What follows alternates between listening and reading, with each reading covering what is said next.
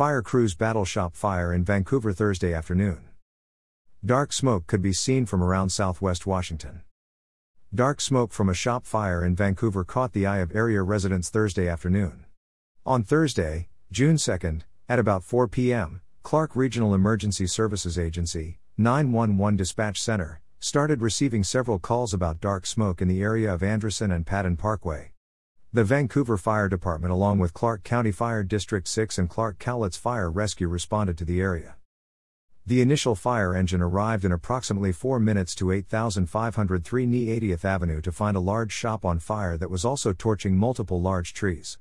Crews immediately started to pull fire hose to gain access to the fire. However, they were hampered by down power lines, multiple vehicles that were on the property and lack of water.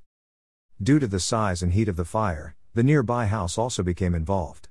Crews worked feverishly to control the spread of the fire and were able to make a stop, saving a portion of the home. However, the shop was a total loss. Together, there were 12 fire apparatus along with approximately 30 fire department personnel on scene. There was also one firefighter transported to the hospital for evaluation. None of the occupants of the home were injured and the Clark County Fire Marshal's office is still investigating the cause. Information provided by Vancouver Fire Department.